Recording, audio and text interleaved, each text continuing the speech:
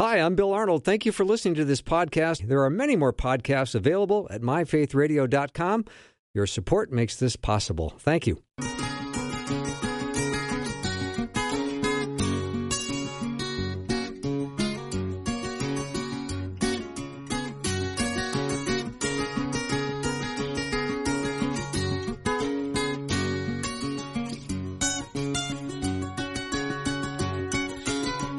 And a warm welcome to Afternoons with me. I'm Bill Arnold, and I feel like this is going to be an incredibly fun hour. I'm looking forward to both guests that I have on this hour, but William Edgar is my first guest, and he is a jazz pianist professor, and he is an amazing resource, and we're going to learn about jazz and the gospel.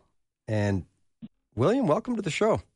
Thank you. It's an honor and a pleasure to be on. Yeah, well, congratulations on your book. It's called The Supreme Love, The Music of Jazz and the Hope of the Gospel. And you say they're pretty tightly connected. That's right. They are. It's a long story, ultimately a very happy marriage. So I was so glad to be able to research that.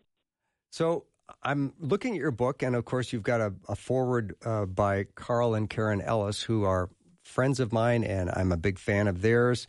And you are a jazz professor, and where do you work? So I'm a professor of Christian apologetics at Westminster Seminary. Okay, awesome. I wish I were a jazz professor, but I'm thinking that you've been playing jazz piano for how many years? Oh, since I was a teenager, I guess. Long time ago. Yeah. So when we look at the gospel and we look at jazz, how do you say that these two are so inseparable? I'd love to hear that. Well, it's a long, long story. How to answer that in a few words? Well, jazz comes out of the experience of African Americans in slavery. And first, the music was spirituals and some other rhythmical African sounds. Then it turned into blues, and then in the early 20th century, jazz. But you cannot separate the beauties of jazz from both the hardship and the hope of African Americans enslaved and then liberated. Yeah, because jazz has got all kinds of hope in it, and then it also has that deep sorrow and lament, and that certainly is the historically black perspective on this. So talk about resilience and hope through the music. Yeah, that's right. Every culture has a musical expression of some kind, and especially oppressed cultures have used music as a way not just of release, but of expressing humanity beyond the dehumanizing oppression. And jazz certainly qualifies as a wonderfully humanizing music. Mm-hmm. William Edgar is my guest. His book is called A Supreme Love, The Music of Jazz and the Hope of the Gospel. I'd love to get into some of the musicians that you talk about inside your book, A Supreme Love, and who are maybe some of your personal favorites. Well, gosh, it's a long list, but I know. I'd have to start with Louis Armstrong. We call him Pop. He was, in many ways, the founder of jazz, and his joy, his improvisations, his creative use of European and African sounds really set the tone for much of the music to come. And if you listen to him, he's just as fresh as when he was playing in the 20s. I love Duke Ellington, the greatest composer in America, a wonderful orchestrator whose life purpose was to help people understand the African American experience and also to glorify God. The great pianist Art Tatum, inimitable technician, but creative arranger of mostly jazz standards, unsurpassed in his output. And then you move to more modern times, Errol Garner, you mentioned Miles Davis, Dizzy Gillespie, Charlie Parker, and the person I dedicated the book to is Monty Alexander, who is a Jamaican American and is steeped in tradition and yet modern at the same time. Now, that's a very short list, which could be expanded a great deal. Mm-hmm. William, I'd love for you to talk about life and music during slavery. Well, when Africans were captured and brought over in what we call the mid-passage, they were expected to come to the deck and entertain white people. And they did so under duress, but and they couldn't retain much because they'd been so deprived. But one thing they did retain was rhythm, and to some extent melody. They used their body as a percussion instrument. They sang wonderful harmonies, and so the music originated in those circumstances of hardship, and then developed in the middle of slavery, in the plantations, in some of the churches they were allowed to attend. So it's a remarkable source and generative power that came out of the experience of slavery and emancipation. Yeah, William, so glad to hear you sharing on that. And so glad to have you on the program today. And, growing up in a household and listening to jazz and blues and R&B and just gospel, the stories and the resilience of African people is amazing. And I just come back this summer from doing a Southern Civil Rights tour, and we were in Memphis looking at blues and jazz. But even during slavery time, music was used as a means of resistance, of finding ways to be able to share songs that help people on the Underground Railroad. So like Swing Low, Sweet Chariot, that wasn't just singing happy music. It was music sharing like the Lord, in the railroad and ways to travel north out of this kind of slave captivity that people found themselves in. Absolutely right. Most of the great spirituals, in fact, have a double meaning. The first meaning is usually some biblical allusion or an allusion to a Bible hero, but the secondary meaning is often a message, and it could be a message of liberation coming soon, or following a path on the railroad, as you suggest. It could be a message of hope for heaven. For example, spirituals about Canaan land are spirituals that also point to Canada as a place of freedom. So you don't want to just spend too much time decoding the music, but it's just to say that it brought all kinds of content and meaning beyond simply the immediate allusions. Mm-hmm. William Edgar is our guest, and his book is A Supreme Love, the Music of Jazz and the Hope of the Gospel. I would love, William, for you to talk about the gospel during slavery. Yeah, well, there was a long history of biblical faith in Africa before enslavement, and so it was never entirely absent. Think of the Queen of Sheba and so many others in the background. And then when they came over, they found that the Christian faith was expressed to them in all kinds of ways. Evangelists, both black and white, had compassion and brought the message. Some Northerners, mostly, had a burden that black people learn how to read so that they could read the Bible. And when they did, they immediately identified with Jesus and the great figures, Moses and Daniel and so forth. So the gospel came to the enslaved community in many different ways. Sometimes they were allowed to go to church, and they sat in the back, of course, but they heard the Psalms sung a cappella, and they were very drawn to that music because a lot of African music is a cappella.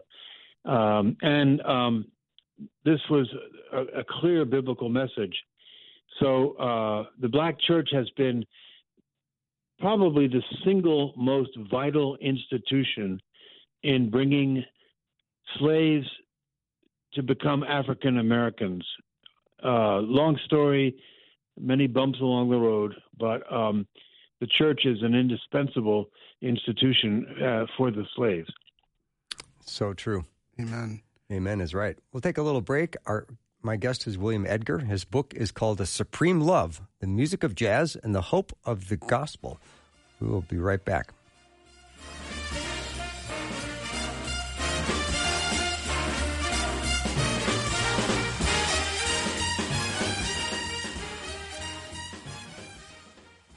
We would love for you to share your story about why you love Faith Radio and what has Faith Radio changed the way you think about something or even how you live.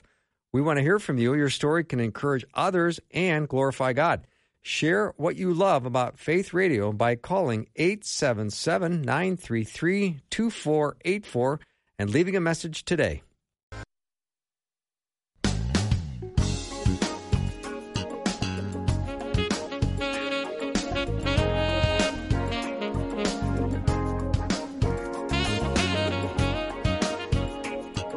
Welcome back to the show. My guest is William Edgar. He's written a book called A Supreme Love, The Music of Jazz and the Hope of the Gospel.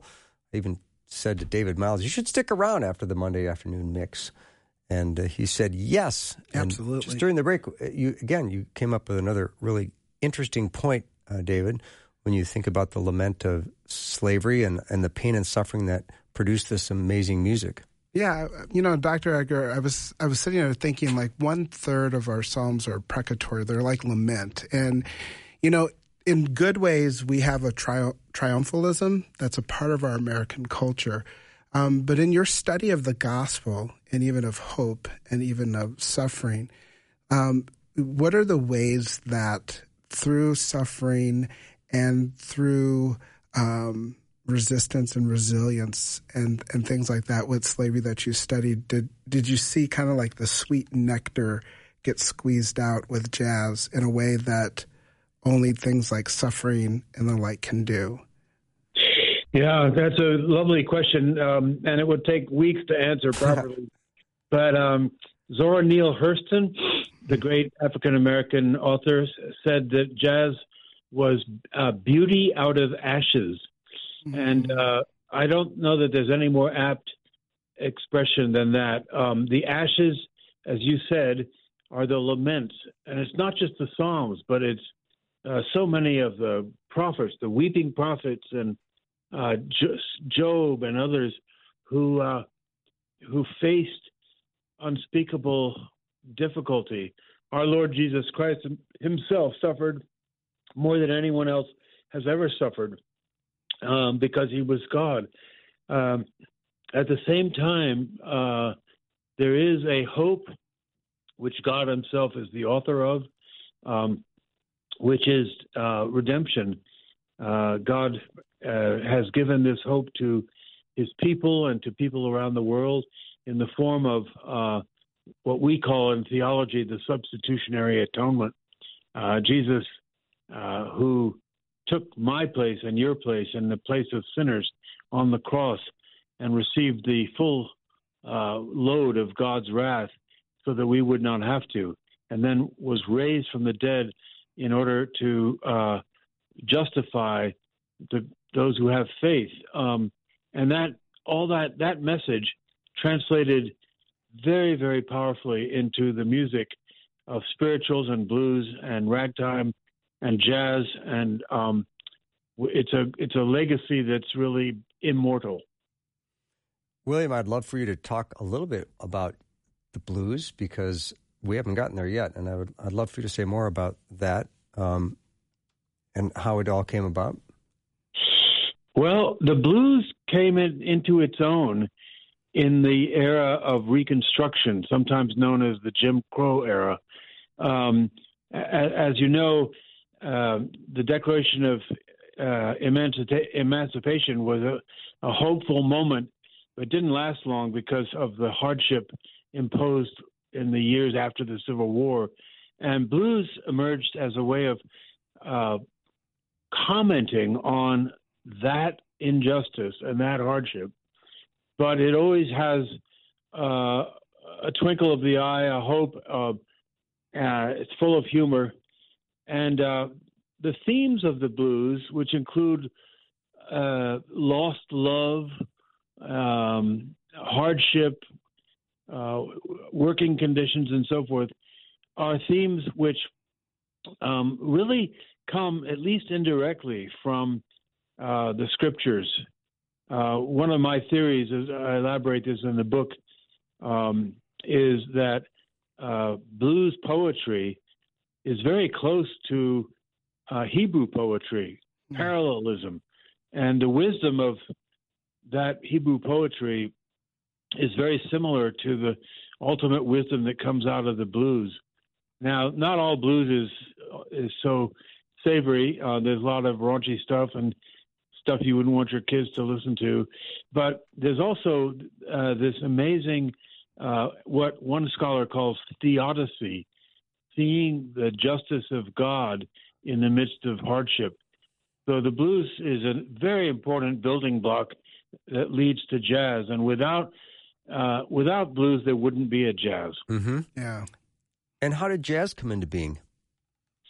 That's a mystery. I liken it to the miracle of Renaissance art, Impressionism, things that emerged for certain reasons we can divine and others we can't.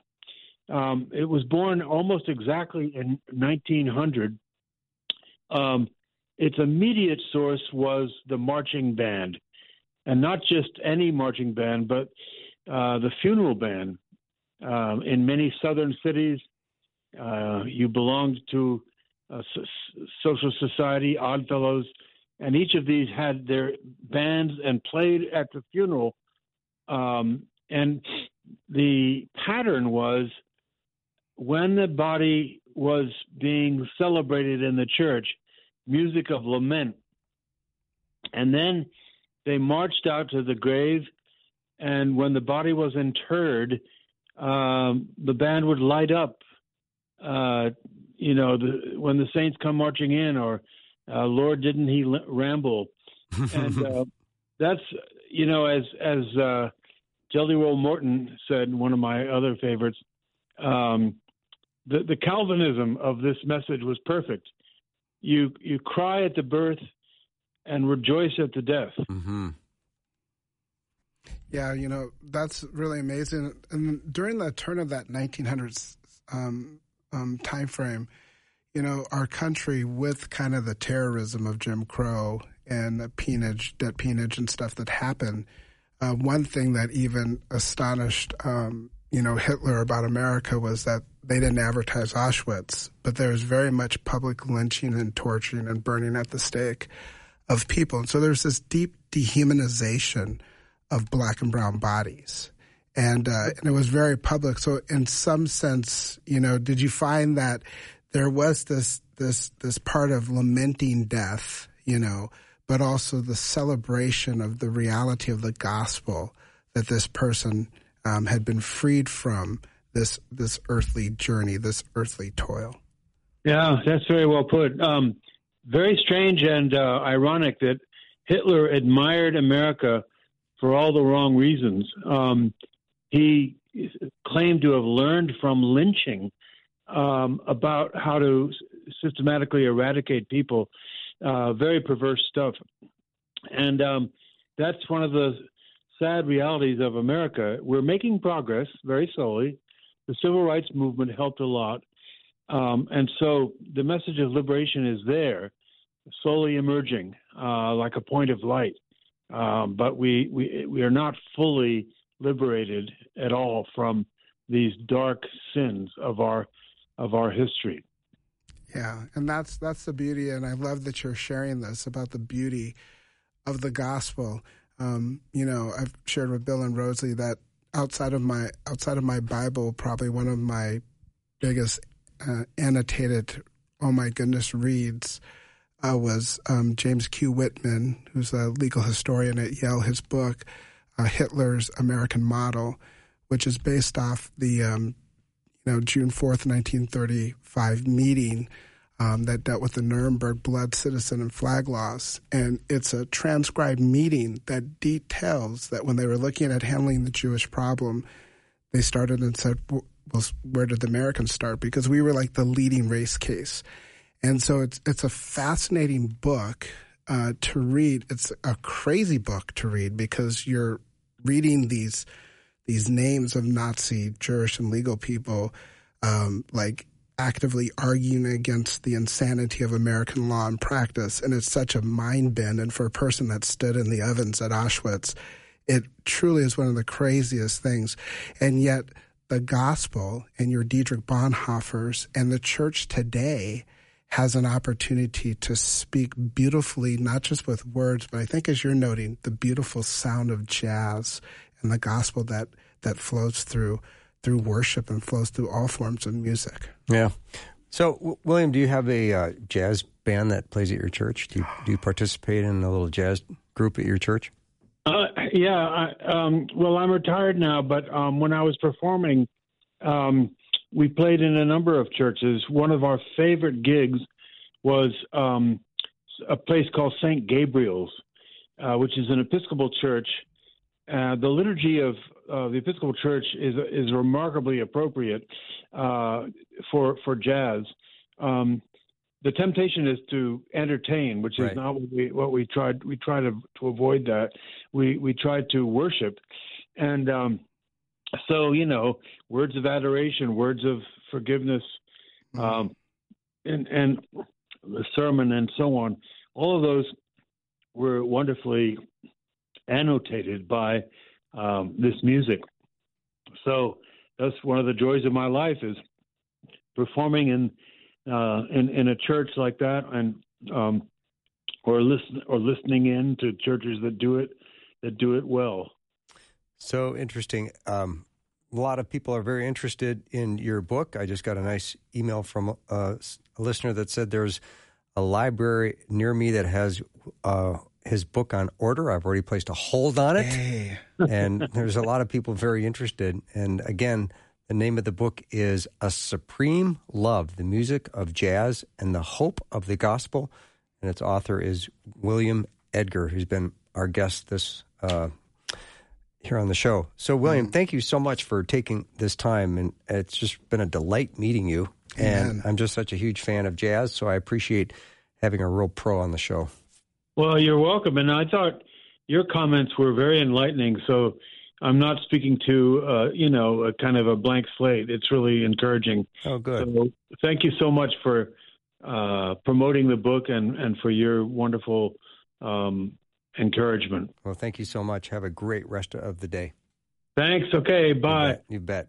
William Edgar, again, has been my guest, and the book is A Supreme Love, the Music of Jazz and the Hope of the Gospel. Dr. Ann Bradley is next.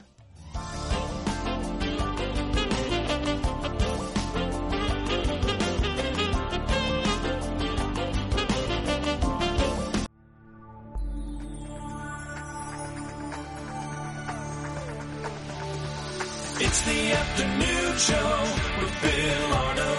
Drive time, drive time. Let's get it started. Jump in your car. Yeah. What's for dinner? It's the afternoon show with Bill Arnold. All right, here's a headline I'm looking at. 72% of economists expect a U.S. recession by the middle of next year. Fortunately, I've got my favorite economist on the line. Dr. Ann Bradley is joining me, and I'm curious, Ann, are you in that 72% group? I'm in the I'm still watching it group. Okay. I think it's very possible. So I think that Here's the thing, and it's funny because right now we're speaking on the radio, and you don't get invited back to radio interviews if you always say it depends to every answer, right? Yeah. As the answer to every question. It's the kind of the classic economist who wants to not say too much, but I think it does depend. We're not there yet, is my opinion. So some people believe that we're in a recession, and I think in a recent summer survey, when just citizens were surveyed, an overwhelming percentage thought that we were in a recession. You know, so I think there's public perceptions of a recession, and I think there's economists who are trying to really closely measure the various factors that would indicate that we're in a recession. So I think it's very possible. The Fed is going to meet in September, and I think people are really watching to see what decisions are going to be made there. Because, as we've talked about before, I think that in particular the past 2 years have just been lots of money, lots of credit entering the system, and that has led to basically overproduction. And so the economy was really hot, and now it's not. And so, the Fed has tools at its disposal to try to ward off, to try to, fix inflation, the problems that we're having. And they're going to, of course, try to avoid a recession. But if I can say this one more thing, the biggest lesson that I would want anybody to take from thinking about economics is that the economy is not a machine invented by smart people and tinkered with by smart people when it doesn't work the way we want it to. And unfortunately, policymakers and members of the Federal Reserve often treat the economy as such, a machine that we can kind of tinker with on the margins, and it will do exactly what we want. And that's just not how economies work. So this is tricky. So that's why I say I think we could get to a recession if we're not careful. I don't think we're there yet. So the Federal Reserve is it's unlikely to tame inflation. Is that what I'm hearing you say? Without pushing the economy into a recession? This is the dance. This is the dance that is being done right now, right? And so the Jackson Hole meeting, which is the traditional Federal Reserve location for meeting, this is what is going to be discussed. And as we've seen, we had 2 back-to-back basis point raises, and so we've seen that filter into different markets. And so they've done things to try to get there. But it's like, if you're driving a car and you slam on the brakes, you can actually cause a lot of damage. And you might not need to slam on the brakes. You might just need to slow down. And so when you're making those decisions in real time, it's a challenging thing to do. And that's not even a good analogy because that, again, driving a car, there's less variables in your face in some way as an economy and what an interest rate looks like and what inflation is. And so this is tricky, and they have tough work to do to try to mitigate the balance that we're talking about. They want to avoid a recession, but they want to curb inflation, which is hurting Americans. Dr. Ann Bradley is my guest. She is a George and Sally Mayer Fellow for Economic Education and the Fund for American Studies Vice President of Academic Affairs. So always really glad to have you on. And when you listen as an economist to the messaging that's coming from the news, what do you think? How does it fall on your ears? I mean, I did remember hearing in July there was 0 inflation in July. And I thought, well, that doesn't feel great, but I wonder what Ann Bradley would think. Well, thanks for having me on to talk about it. Yeah. I think what we're seeing, so this 0 inflation, and you have to realize, too, all of this is very politically charged, and we could talk about that in a moment. But what happened, we measure inflation month to month. Bureau of Labor and Statistics does this, and then we measure it from year to year. And so if you look at where we are now versus where we were last year, inflation is high. It's almost 9%. If you look at the changes from month to month, that was the 0% inflation. And so basically when you look at the numbers, here's what happened essentially, is that you had a decline in gasoline prices and an increase in some food and shelter prices. And so it basically washed out to a 0% change, if that makes sense. So overall, the number did not move from June to July. So good, right? Decreasing gas prices are really important. What we're trying to figure out now is what's going on behind those declines. One of the reasons, when you're an economist and you think about this, you in your head look at those supply and demand curves and you say, okay, I want to take it right back to the principles, right to the core of economic, the economic way of thinking. And it's either a demand issue or it's a supply issue. And so how do we think through that? So what some people are talking about is that people are changing their behavior, and that has allowed them to reduce their consumption of gas. And so that reduces the demand for gas, which would all else equal lower the price. And so think about when gas prices are really high. You're driving to work every day. You're driving your kids to school, to practices, all of the things that you're doing every day. Just because gas prices go up month to month to month, it's hard to change your routine. You can't just say, well, I'm not taking my kids to school anymore, or sorry, I'm not showing up at work anymore, right? You can't just make immediate changes for something so fundamental like putting gas in your vehicles. But over time, you can make those changes. You can change vacations. You can change your location even. You could get a different job. You could work out, more work from home perhaps. So you can, catch up to the price changes. And so that may be one of the reasons that we're seeing that these prices are going down. What we really want to see, right, is changes in that supply curve. Because if we get more gas into the market, that's going to increase the supply of gas, and all else held equal, that's going to reduce prices of gas. That's what we need. And so that's the ultimate solution to this. That requires innovation. This requires lots of different political conversations about who we buy gas from, where should we be producing it. All those types of conversations are involved in that decision to allow supply to increase. So that's not necessarily an easy fix, but that's the textbook answer to how we can think about what's going on. So right now, it seems like more of a demand-related issue, and the question is, how long will that last? So what I'm saying is it's good, but I'm not sure this is a forever type of thing, because ultimately what we need is an increase in the supply of gas, which will cause those prices to go down. Mm-hmm. Dr. Ann Bradley is my guest. She is an author and professor of economics. And if you have a question for her, I always welcome that. You can text it over to 877-933-2484. Again, 877-933-2484. So, Ann, if we are moving into a recession, what could that mean for the housing market? Well, it already isn't looking great in terms of the housing market. We're seeing, I think, sales dropped about 6% from June to July, and they're about 20% down from last year. And so the housing, this is the biggest decline, I think, since, the late 1970s or something like this. So that's a big drop. And I think we're going to have to see what mortgage rates continue to look like. And again, these are also supply and demand issues. But I think the problem is people got used to the market we had a year ago, 2 years ago, right? Well, especially a year ago, 18 months ago, where people were putting their houses on the market and getting offers before they were formally listed. You could just sell your house, especially in suburbs around big cities. You could sell your house very quickly without a lot of effort.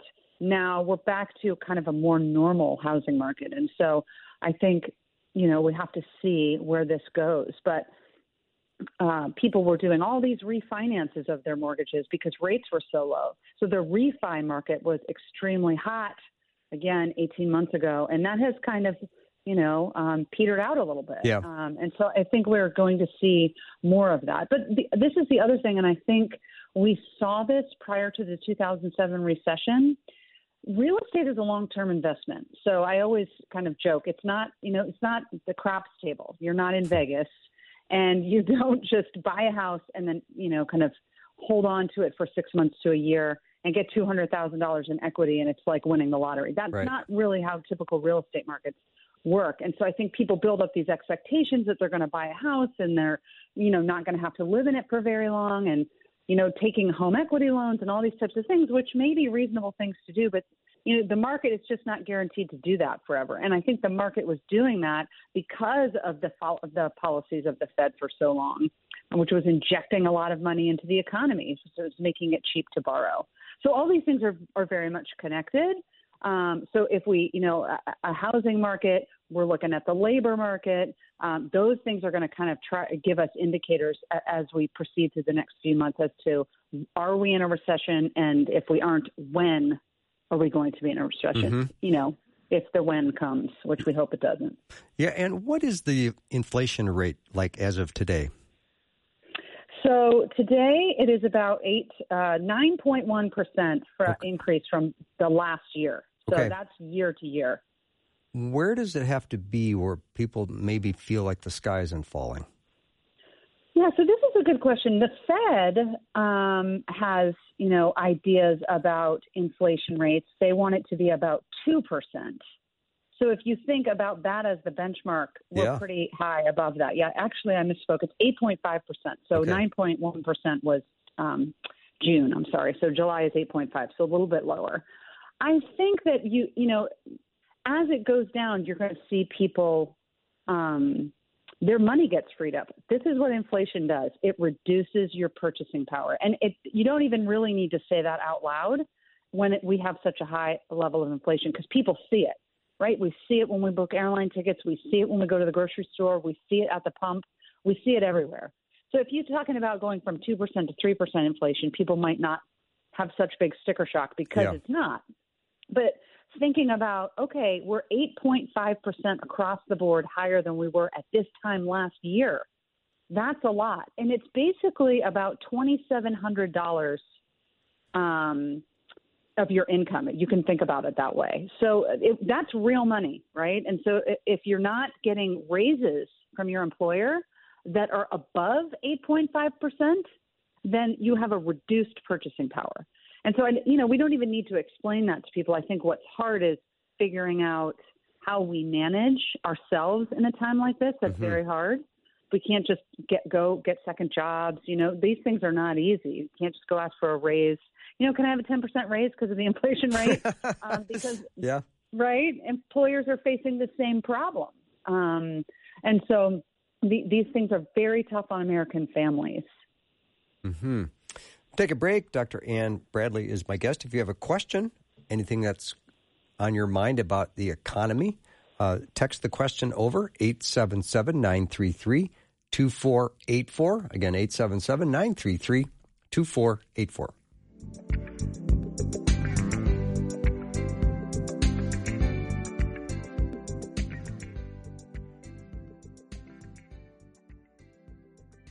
Faith Radio and Afternoons with Bill podcasts are available because of listener support. If you are a supporter, thank you so much. Becoming a supporter today by visiting myfaithradio.com.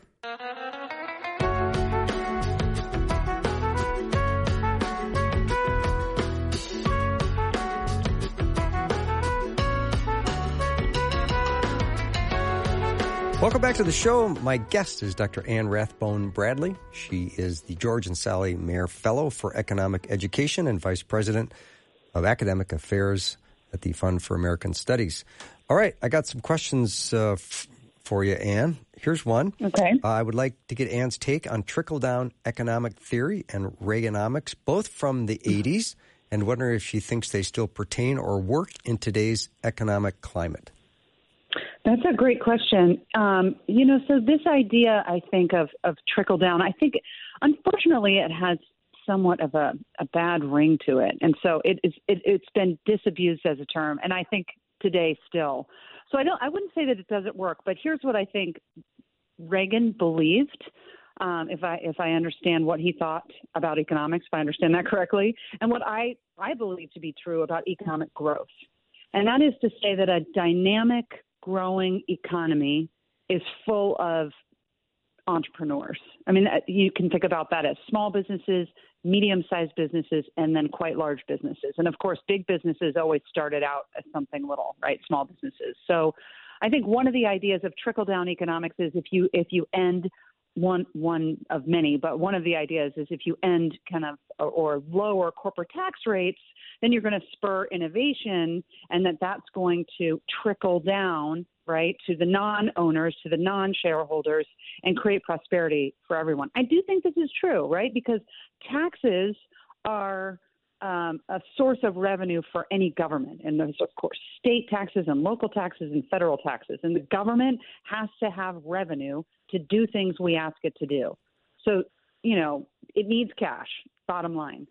But if we overly burden corporations and private individuals with taxes, then you stunt economic growth, right? So the balance is in striking the balance is you want taxes that support the necessary functions of government and no more, I would say.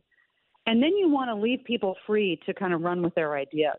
And so I think that's part of that theory. I think it's absolutely true today.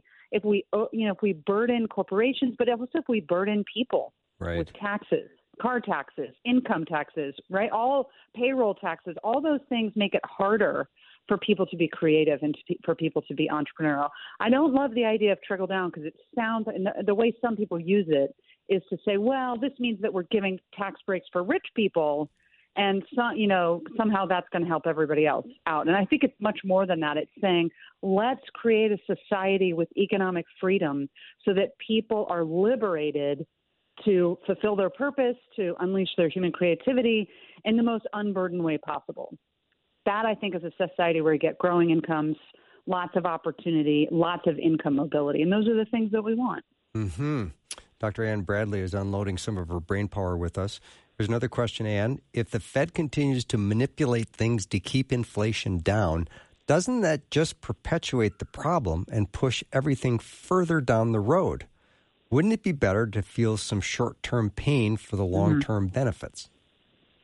The short answer to that question is yes. I think the intuition of the listener is the right thing. And here's the thing. It's the Fed's fault to some extent. It's also the fault of fiscal policy. But the money supply expanded by about 40% over the pandemic. That's a lot. And as Milton Friedman said, inflation is always and everywhere a monetary phenomenon. And what he meant by that is that the supply of money has to be met by the demand for money. And we pushed that supply of money far beyond the demand for money and our productive capacities during a pandemic when people were at home. So people weren't shopping, people couldn't go to work in the same way, people couldn't eat out at restaurants. So production slowed down and consumption slowed down, but there was money cranking through the system. So there's a clear line of fault here. We also spend too much money, right? So that's a fiscal problem that creates other problems in our economy. But I think the intuition is right. If you're gonna, you have to undo that. Essentially, you have to make it stop. And the only way to make it stop is to, kind of feel the pain now so that we don't just kick the can down the road later, which is what we do all the time with fiscal policy, right? So we say we're going to pass these big spending bills and we'll worry about how we're going to pay the money later. And we have 100 years of really good data that show, well, we just keep spending more money. It doesn't really matter who the president is. It doesn't really matter who, the demographics of Congress. From an ideological perspective, we just always spend more money. And so that, at the end of the day, can't be supported in the long term. So we're talking about insolvency for Social Security and Medicare. And, we act surprised when, those programs become insolvent. But we can't kind of have our cake and eat it, too. We have to make hard decisions about monetary policy, and then I think we have to make hard fiscal decisions about spending. Both of those things need to change. But I agree. It's going to be tough, but it would be better to just do it and recover and let the economy recover rather than tinkering around the edges forever. Now, the other thing I'll say is it's easy for me to say that, but I'm not the chairman of the Federal Reserve. So what I will follow up with is, again, the economy is not smart people who create machines and then tinker with them when they're broken. So it's not even clear how we fix this. I think they're moving in the right direction. I think they should have done it a lot earlier, but you don't want to go – it's like pushing the brakes too hard. So figuring out what the right next move is really important. But we don't want to be too timid while also not being too aggressive. So it's tough. We've put ourselves in a very tricky spot. Dr. Ann Bradley is my guest. If you have a question, I still have time for one more, 877-933-2484. Here's a question, Ann. Employers added 528,000 jobs last month. So why does the economy still feel off? I think it feels off because the labor market is very strange in terms of the things that have happened over the past 2 years. And this is certainly what demarcates right now from the 1970s. The 1970s were both lots of inflation and lots of unemployment. Today we have moderate inflation compared to the 1970s and low levels of unemployment. So that's generally good news. But I think why we're feeling it still is that in the retail sector, in the restaurant sector, it's very hard to hire. And so I still see when I travel that there are a variety of, kind of restaurants in the airport that aren't open, and they look like they haven't been open for some time. They have never maybe reopened. And I think it's because we're having a hard time finding employees to fill those gaps. I think, Bill, you and I talked before, Amazon was having very $3,000 maybe hiring bonuses. Walmart was offering free college tuition. And so employers are really having to step up to the plate. So I think that's why it feels off, because you have kind of one part of the economy that seems to be doing well, because some of those people that used to have those jobs have moved to better jobs. And that's a good thing. But it does feel it's not normal. It doesn't feel like we've gone back to the kind of pre-pandemic times. Mm-hmm. And Ann, what about retail sales? How are they doing? And do you think with the start of a new school year that there will be a bump in retail? Yeah, so this is something that economists look at, but one of the things we see is we talk about seasonally adjusting the numbers when we look at the Consumer Price Index, which is a measure of inflation. And so retail sales usually do well over the Labor Day holiday. Everybody's going back to school. People are buying school supplies. There's Labor Day sales. So I think we need to see what's going to happen. And, of course, everybody's going to be watching this, right, because one of the things we want to see is this a sign that maybe we're not going to go into recession? We want GDP to go up, but selling washing machines and selling pencils are very different types of things to sell in an economy. So we don't just want the school supplies pumping out in the economy. We want everything. And so I think we have to see. And really, the new Biden Inflation Reduction Act, is that what it's called? I'm sorry, I was looking for the name. I think this is, going to... Yeah, I think you're right. Inflation Reduction Act. I think that's what it's called. Yeah, so I think this is going to throw some kinks into the system, too. And so we'll have to see how retail responds to this. So, for example, earlier today, I just read that I think it's Ford is laying off 3,000 workers. And they're doing that because they want to make the transition to electric vehicles. Why? Because electric vehicles are nicely subsidized in that act, in that bill. And so this is going to cause some job transitions and some retail mix-up. So I think we need to keep watching and see what happens as we head into the holiday season as well. See what Americans are ready to do and how if they're willing to spend. And I want to say I brought this up last week on the show, but there was an offer of, I think it was Ford, that was getting a $7,500 rebate from the government if you bought electric. But the next day, Ford raised their prices to $8,500 per vehicle. Yes. So it's like, well, how'd that work out? Exactly. And so one of the big critiques that I have, and I have not, of course, come close to reading the entire contents of what's in there, but I think that this is going to complicate things and create some special interest group politicking and some, I think, the tax code is going to be complicated from this. And who benefits when tax codes are complicated? Wealthy people, because this benefits CPAs and people who find the loopholes for them. So I think we're really just kind of doing another dance of special interest group politics. And I'm worried about, this has been touted as something to help the average American. And I'm not sure, if you're thinking about, gosh, inflation is 8.5%, and I got a 2% raise last year. But they're telling me, go buy, a $70,000 electric vehicle. This just doesn't make sense, right? So I'm not sure how it helps middle-class people or working-class people. So I'm curious, Ann, what is on an economist's nightstand? Lots of books. I figured. And some of which have never been cracked, by the way. Okay, and so I'm like, we're all the same, I hope. But they say you should have more books than you're able to read. So I have kind of big goals, but they're not all met. And I have my iPod charging station, my devotions, my Alexa, and a lamp. It's not very fancy. Awesome. Always great having you on, Ann. Thank you so much Thanks, for Bill. Take fielding care. questions, too. Yes, Dr. Ann Bradley's been my guest. That's all the show we have for today. Thank you for spending time with me. It's been a wonderful afternoon. I hope you've enjoyed it. If you miss any of the show, you can always go to myfaithradio.com and check out the podcast. I'll look forward to spending time with you tomorrow. Have a great night.